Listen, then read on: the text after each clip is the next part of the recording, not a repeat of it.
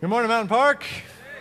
Welcome. My name is Alan. I'm getting started a little bit early today because we are going to leave a little bit of room on the end for the party, for the celebration of baptisms. And if you are here as a guest or as family member for those who are being baptized, we particularly want to welcome you. So glad that you're here. But between now and that party, you have no choice other than to listen to me. Well, you do have you can go to the restroom for 20 minutes or so, but maybe just kind of relax. Okay, so a few questions to get us started here. Why is it that when you have a good story, so often in a social setting, why is it that when you're finishing up your story that somebody in the room often wants to one-up your story? That they say, oh, well, that's nothing. One time I da-da-da-da-da-da-da. Why is it that when you call your parents, if you don't live with your parents anymore, when you call them, why is it that sometimes they feel it is necessary to give all the details about something that happened to their neighbor yesterday, this neighbor that you've never met or have no relationship whatsoever? Why is that? Why is it that some people, not anybody in this room I imagine, spend hours upon hours on Facebook updating their status and looking and responding to other people's stati? Why is it that when you choose to sit down with Aunt Betty and listen to her stories, that after a while, and you realize it's time to go, why is it that she does not pick up on the subtle cues that you might offer, saying it's time to wrap up here? Maybe it's eye contact where you're kind of shifting a little bit more. You're shifting, maybe you're kind of reaching for your keys, or maybe you're standing by the door with your coat on. Those subtle clues that we might give. Why is it that Aunt Betty continues to talk through that? Why is it that my kids say, Daddy, Daddy, Daddy, Daddy, Daddy, Daddy, when I'm on the phone and it's so clearly obvious that I'm on the phone? Why do these things happen? Because, as the title for this morning suggests, everybody wants to be heard. Everybody wants to be heard. What we're doing is we're looking at different character traits and inviting God to inspire and challenge us with different character issues as we're going through God's overall story, what we're calling the whole shebang. And so if everyone wants to be heard, then who's going to listen to them? I mean, we shouldn't have to pay a professional counselor to have somebody finally sit down and listen to us. I think it is a character issue for us at times to set aside our natural desire to be heard so that we can be the one who listens. That's where we're going at this morning. Would you pray with me? Father, I do invite you once again to come and have access to our hearts, to our character. As we continue throughout this year, there are different moments, different things that you want to do within us, that the Holy Spirit wants to move and challenge within us. And so, God, whatever you want to do in this room, I pray that you would have your way, that I nor nothing else would get in the way. God, we pray these things according to your character. Amen. Amen. Well, how we're looking at these different character traits is we're looking at different characters throughout the whole shebang story. Again, that's what we're calling the overall grand epic story of God. And so we're looking at different characters throughout that. Right now, if you have a binder, or if you're not aware, we have binders in the lobby, so you could join us on this journey. Each week we put a piece of paper in there and it kind of builds the story. But this week, we are in a section that I started actually last week called The Revolution. And this covers the second half of the New Testament story. It's after the Gospels, Matthew, Mark, Luke, and John, which is what we looked at as the Messiah. Now we have the followers of Christ deciding what are they going to do with this revolution that Christ started. And the character who is part of the revolution that we're going to take a look at today is a guy named James. James is the younger brother of Jesus. He's one of the younger brothers of Jesus, and that had to have been a difficult role. The number of times perhaps that mom said, "Why can't you be perfect like your older brother?" Maybe mom said, Jesus would never have done that, young man, and that whole deal. And in fact, there's evidence in John chapter 7 that James didn't even believe that his older brother was the Messiah, that he was the Christ. And I mean, it'd be hard to believe, oh, that's my brother, that's Jesus, that kind of thing. But there's evidence that he wasn't quite there, wasn't quite agreeing with that. But eventually, he did come to embrace Jesus as the Lord, Savior, as the Messiah. James was not one of the 12 disciples. That's another James who was one of the 12 disciples. It could be that Jesus didn't want his little brother hanging around. I don't know how that all worked out. Those were Jesus' decisions. But James did become a powerful leader in the revolution, and he embraced Jesus as the one and only Messiah that the Jews had been waiting for. In fact, James became the leader in the church in Jerusalem. Jerusalem was the center of all of the stories that we've been talking about this whole shebang story. Jerusalem is the very center of it, and he is the leader of the Jerusalem church there. I mean, this is a big deal. He was persecuted by the Roman officials who were threatened by those who continued to claim Jesus as the Messiah, Jesus as the Lord, the Christ, the King. And he was eventually beaten to death. Legend has it, we don't see this in Scripture, but we see this outside of the biblical text. Legend has it that he said the very same words that Jesus said on his deathbed, that he, while he was beaten, said, Lord, Father, forgive them, for they know not what they do. That he got to that kind of belief, that kind of place. In our New Testament, there is a book that bears his name, the book of James. That's actually what we're going to take a look at for a little bit this morning. It's near the end of the New Testament, if you'd like to go ahead and try to find that.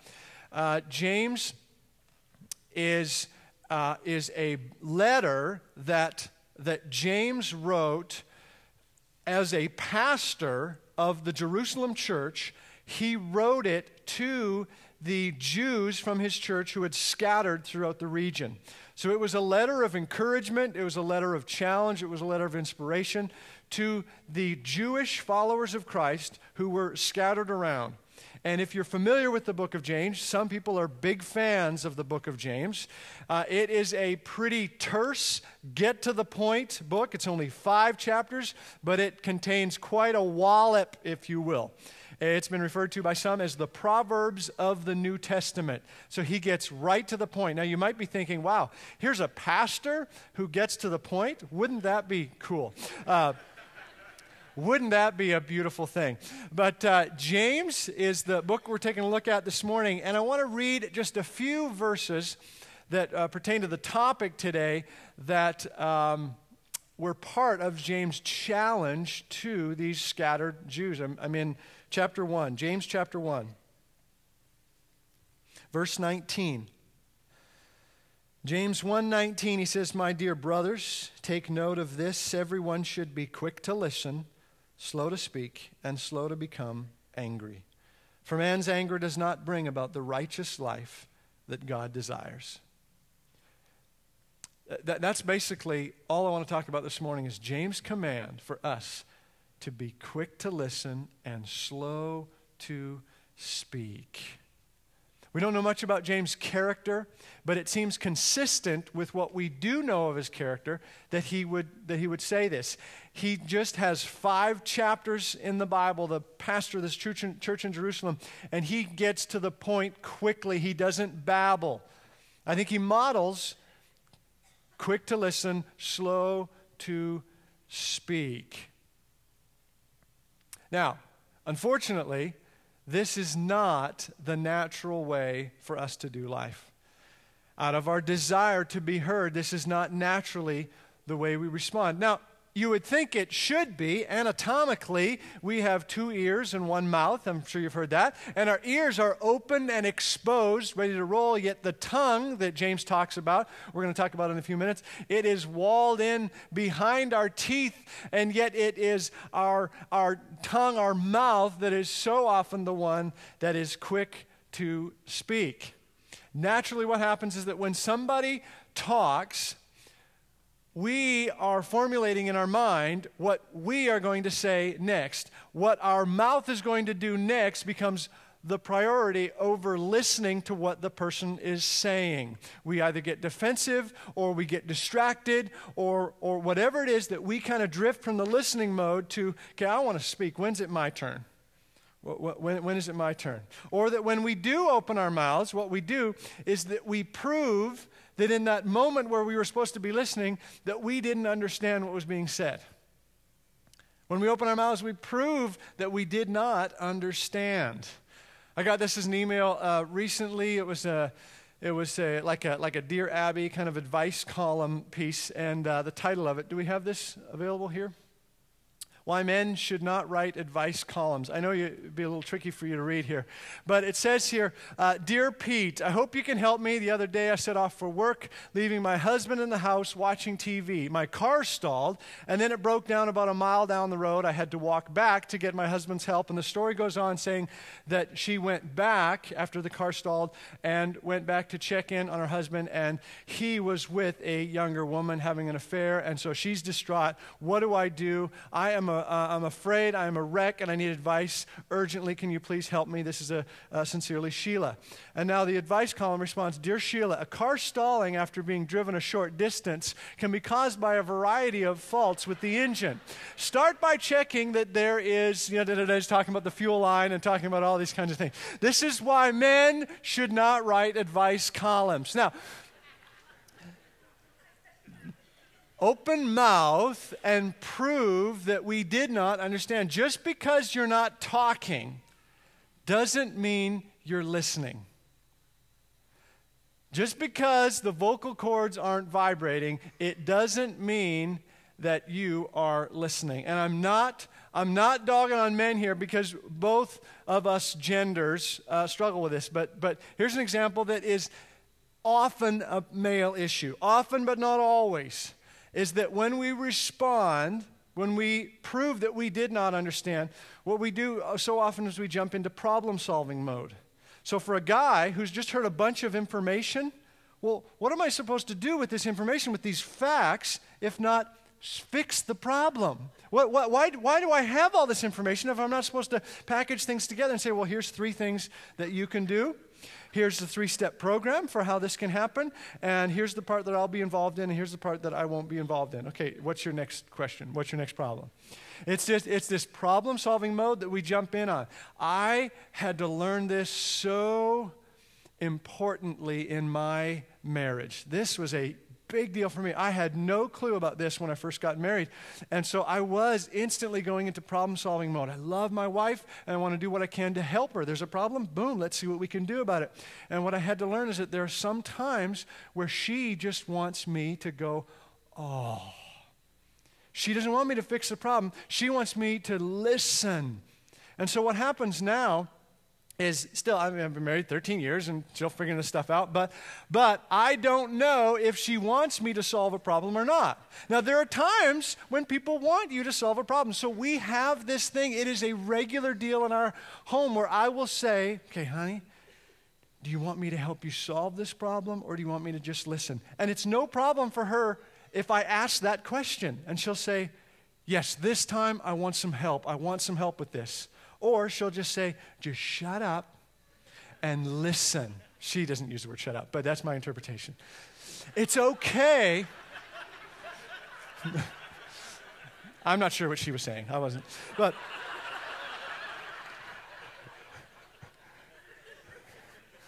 we jump to the problem. The only thing worse than jumping to problem solving is solving the wrong problem. I mean, how often does that happen? Somebody's talking, and they're halfway through their story or whatever, and because of how important your time is, you say, I got it. I got it. Now, let's move into how we can solve this problem. I know how the rest of this story is going. Let's not waste any of our time anymore. Or we jump in and we say, I know exactly how you feel. No, you don't. No, you don't. It doesn't matter that you have had a very similar situation. You don't know exactly how you feel. Why don't you listen and find out how they feel about that situation. They don't need to know that you have felt that before. They need to know that you understand how they feel. And so it's this issue of jumping in so often and solving the wrong problem. Now, it is reasonable, kind of in all fairness, for us to acknowledge the fact that we don't have very many models in terms of how to listen well. I mean, it's not typically something, you don't have tons of books in the bookstore listed on how to listen well. We don't have models for this. If you listen to talk radio, they don't model how to listen well. Talk radio is all about cutting somebody off and about proving a point, and then if things do get nasty, they get to just hang up. And these are the professional communicators. They're professionals at this. They don't do listening, they do convincing. And so we feel sometimes that we need to emulate that we need to move in that direction. And our society, our advancements in technology are not helping this. The way our society is going is not helping this. Now, I'm a huge fan of the internet. I love having the answer to almost every question. If I ever have a trivia about hockey or about a movie or whatever, boom, it is right there. It is a good world to live in. Big fan of the internet, but it is not helping us in terms of our communication skills. It's not. My favorite screenwriter of all time is Aaron Sorkin, and he's credited as saying that socializing on the internet is to socializing as reality TV is to reality. Okay? Now, it resembles true human interaction, socializing on the internet. It resembles it, but it's not true human interaction. Just because you follow the tweets of Shaq doesn't mean you're a good listener. Or what about these bad boys? These little smartphone deals. And okay, raise your hands. How many of you have a smartphone? Do you do this deal?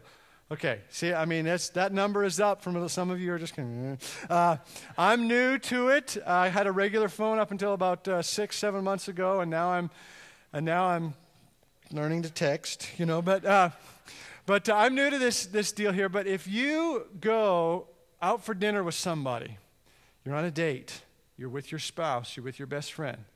If you go out with somebody and it's just the two of you out for dinner, and you pull this out to respond to a text, and then you say, just a second. And then you go over and you read it and you start giggling because it's really funny. And then the worst thing you could do is try to have that person you're with kind of get caught up in how hilarious this text exchange is. And then he said this, and then here's what I said. Read that. Check out my brilliance. And then you're going, this is so funny. Oh, man, this is so good. What we do when we do that is we're communicating to the person that we're with, the actual human being. We're saying to that person, this is more important than you are. This is more entertaining. This is more fun than you are. So when I'm done with this, I'll re-engage with you.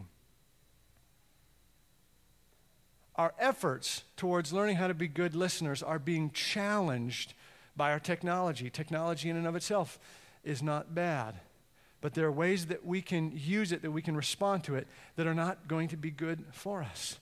Have you ever had somebody model for you being a good listener? Maybe it was a counselor. Maybe it was somebody who finally listened to you. It's a shame if that's the only place where we can get a good listener. But have you ever had somebody who has truly listened and not just formulated what they were going to say next? Have you ever experienced that? It can be a shocking experience. It can be a tremendously powerful experience. In fact, it can be so shocking to people that sometimes we are willing to sacrifice our integrity and our families in order to connect with this new person who's finally listening to us. Sometimes affairs get started because somebody has entered into your life who is finally listening to you. Somebody who is looking into your eyes and listening to the depths of your soul It is so powerful. It is so needed. We are so desperate for it.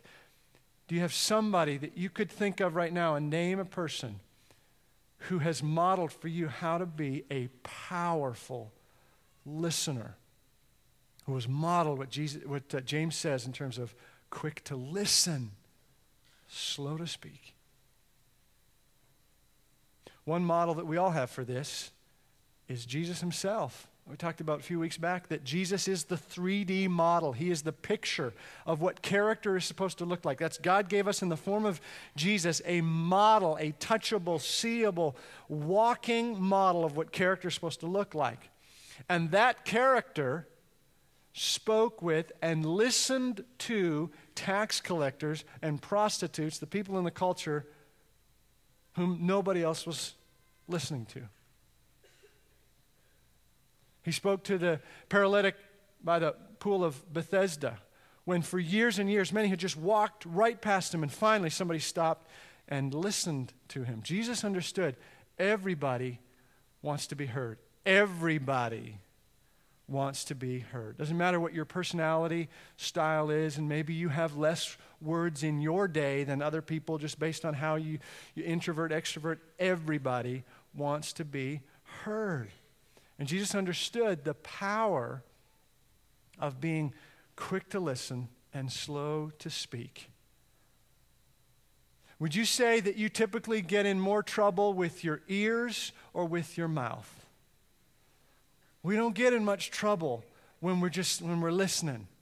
It's the little tongue that gets us in so much trouble. And I thought about kind of reminding you of the number of times I've stood in this spot and this tongue has gotten me in trouble by the things that I've said, but I've decided not to do that because then it would stir you up and then I'd get more emails reminding me of the things that I've said here, or maybe even last week something I'd said. But whatever the thing might be, stay with me here. The number of times that the tongue has gotten us in trouble.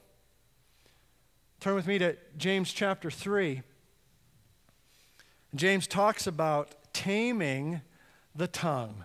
Taming this little thing called the tongue. Verse 3, chapter 3, verse 3. When we put bits into the mouths of horses to make them obey us, we can turn the whole animal.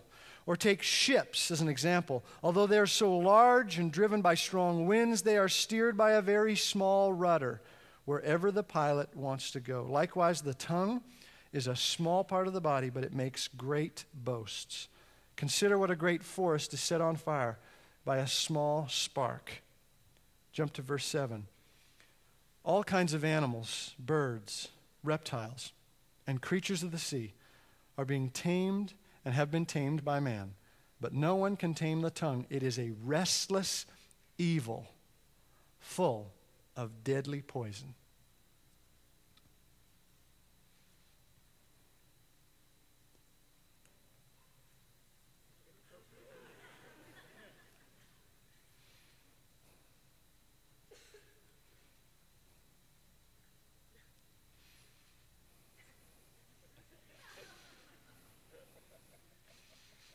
Kind of makes you want to talk less, doesn't it? Paul talks about these three powerful examples, these powerful things that can be used for great things. He talks about the horse. It's the fastest way that humans at the time could travel on land. He talks about ships. It's the fastest way that humans at the time could travel on the sea. He talks about fire, that when fire is managed, it can produce tremendous power and it can do amazing things. That humans have learned to tame powerful animals and creatures so that they could be useful for the things that God wants us to do with our lives. We've learned how to tame so many things, but the tongue can never be fully tamed. Just look quickly at verse 2 there in chapter 3. He says, we all stumble in many ways. We all stumble. The tongue is something we always need to be careful with, no matter where you are in your character building journey, no matter where you are in your faith. The tongue is always something that'll be ready to hurt someone, to spit venom, to be used in ways that are not honoring to God. It is a restless evil, James says. The tongue will never be fully tamed, but it can be tamed in such a way to address the reality that everybody wants to be heard. It can be used in a powerful way to address the reality that everyone wants to be heard. Everyone wants to be heard. Instead of opening our mouths and proving that we didn't understand what just happened in front of us, we can open our mouths and prove that we did understand. Instead of instantly going to what we have to say, we can open our mouths and use it to prove we were listening. It's been referred to by many as active listening. It's a matter of using our tongue to respond to what somebody's saying to us. Somebody speaks, and it just simply starts with, what I hear you saying is blank. What I hear you saying is blank. And we just repeat it back. We just say, here's what I understand you to have said. And if we get it right, the person will say, yes, thanks for listening. They may not say those exact words, but that's what it feels like. Yeah, that's it. Or they may say, no, that isn't it at all. Let me try again. And you give them another chance. What's so amazing about this is that most of us here in this room, we've seen Oprah or whatever. We know about this stuff. We know we're not supposed to problem solve. We know we're not supposed to solve the wrong problem. We've heard about active listening. Many of us have heard this before. But the transition from our brains to our tongue has a roadblock for some reason. We get this, we understand this, yet so often so many of you are going to leave this place having fully understood this concept, get in your cars and do it exactly the wrong way on the way home or on the way to the restaurant. It's exactly what happens. It's so difficult for it to show up in our everyday life. Why is that? Maybe we just blow away this roadblock. This has tremendous impact. Let me just give a few examples. For instance, with your boss. If you say to your boss, so you want me to redo the Wilson proposal and have it on your desk in the morning? Yes. Okay.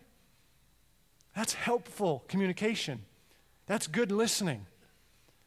It can be so effective with your coworkers. If the people that you work with or you go to school with or you socialize regularly with, if they know that you are a solid follower of Christ, it's so often I find you'll be the one that they go to when life starts to get rough.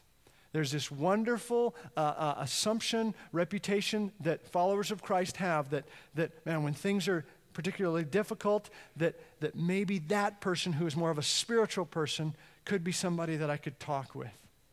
I'm so honored on my hockey team that these guys I've been together with for 5 years, and most of them don't go to church and the whole deal, that we've had some rich conversations on the side, Coke here, etc., with guys who will meet because they will make an assumption that I'll be interested in listening to them, what their process is. It is such an honor to be invited into that. May we prove that assumption correct as we respond to people. When people talk to us, may we listen to them, not try to solve their problems, not cut them off and assume we've figured everything out already.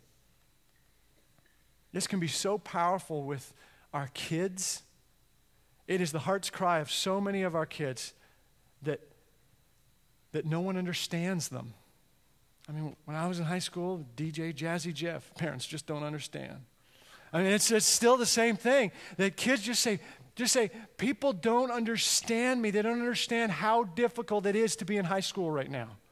Don't understand how much pressure there is in terms of scholarships in college, how difficult it is to balance the relationship between living with mom over here and living with dad over here. Nobody understands me. Instead of just blowing off our kids, may we sit and respect them by doing the best job we can at understanding them. And this can be so powerful, transformational in your marriage. Sometimes with our spouse, we think, well, this is the person we know so well. We can finish their sentences. We know the end of the story. We know their weaknesses, so we know how this particular story is going to trip them up. And so we're kind of finishing the story before they even finish. Maybe we're good at listening at work or with our friends. When it comes to our spouse, you just don't have enough effort to listen well there. Oh my goodness. There's no more important place for us to practice this skill than in that precious, holy relationship. Now, some of you perhaps are still not quite convinced of the power of this. Maybe some of you aren't. I want to show a quick little video. I showed this video a few years back. It's my daughter when she was less than a year old. And this is an unedited video. Just kind of some evidence of the power of active listening. Can we run this?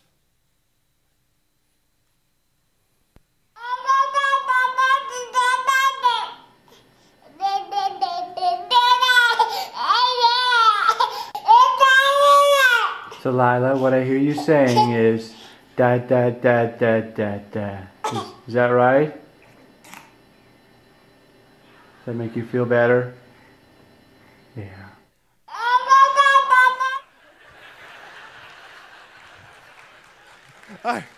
I couldn't have set that up. I couldn't have set that up. What I hear you saying is, boom, even to an 8-month-old. I think this is the number one most powerful social skill we can have. I really do. I think this will transform relationships. I think this is an incredible social skill that many struggle with. And James makes it so clear: quick to listen, slow to speak. That if we are in a world that is starving to be heard, who are the ones who are going to stop and listen? Who's going to take up that role? Who's going to be the one to say, to prove that they understand, to jump in and say, okay, let me make sure I've heard you correctly. Not with an angry tone, not with a judgmental tone, just with an understanding tone. Who's going to do that? I think we're called to. I think it is a character issue for us to work on this piece in our lives, to listen first and set aside. Maybe you won't even get to the stuff that you want to talk about in this conversation, and stay with proving that you understand. Quick to listen, slow to speak. Will you bow your heads with me? I want to pray with you. Father, I pray that this character issue would break the barrier between our head and our tongue. God, whatever it is that makes us understand this but not work it out, but not practice it, maybe it is discomfort. Maybe it just feels odd to say. What I hear you saying is, God, I pray that you would help us to break through that and embrace the incredible power that is released through the skill of listening. God, would you bless those in their relationships right now that they're thinking of how broken their relationships are because no one has been listening for months, perhaps years. God, would you break that rhythm right now? That one person in this room would walk home, would go home today and say, I'm going to do this differently. Father, come by the power of your Holy Spirit, move within us. We pray in Jesus' name. Amen. Amen.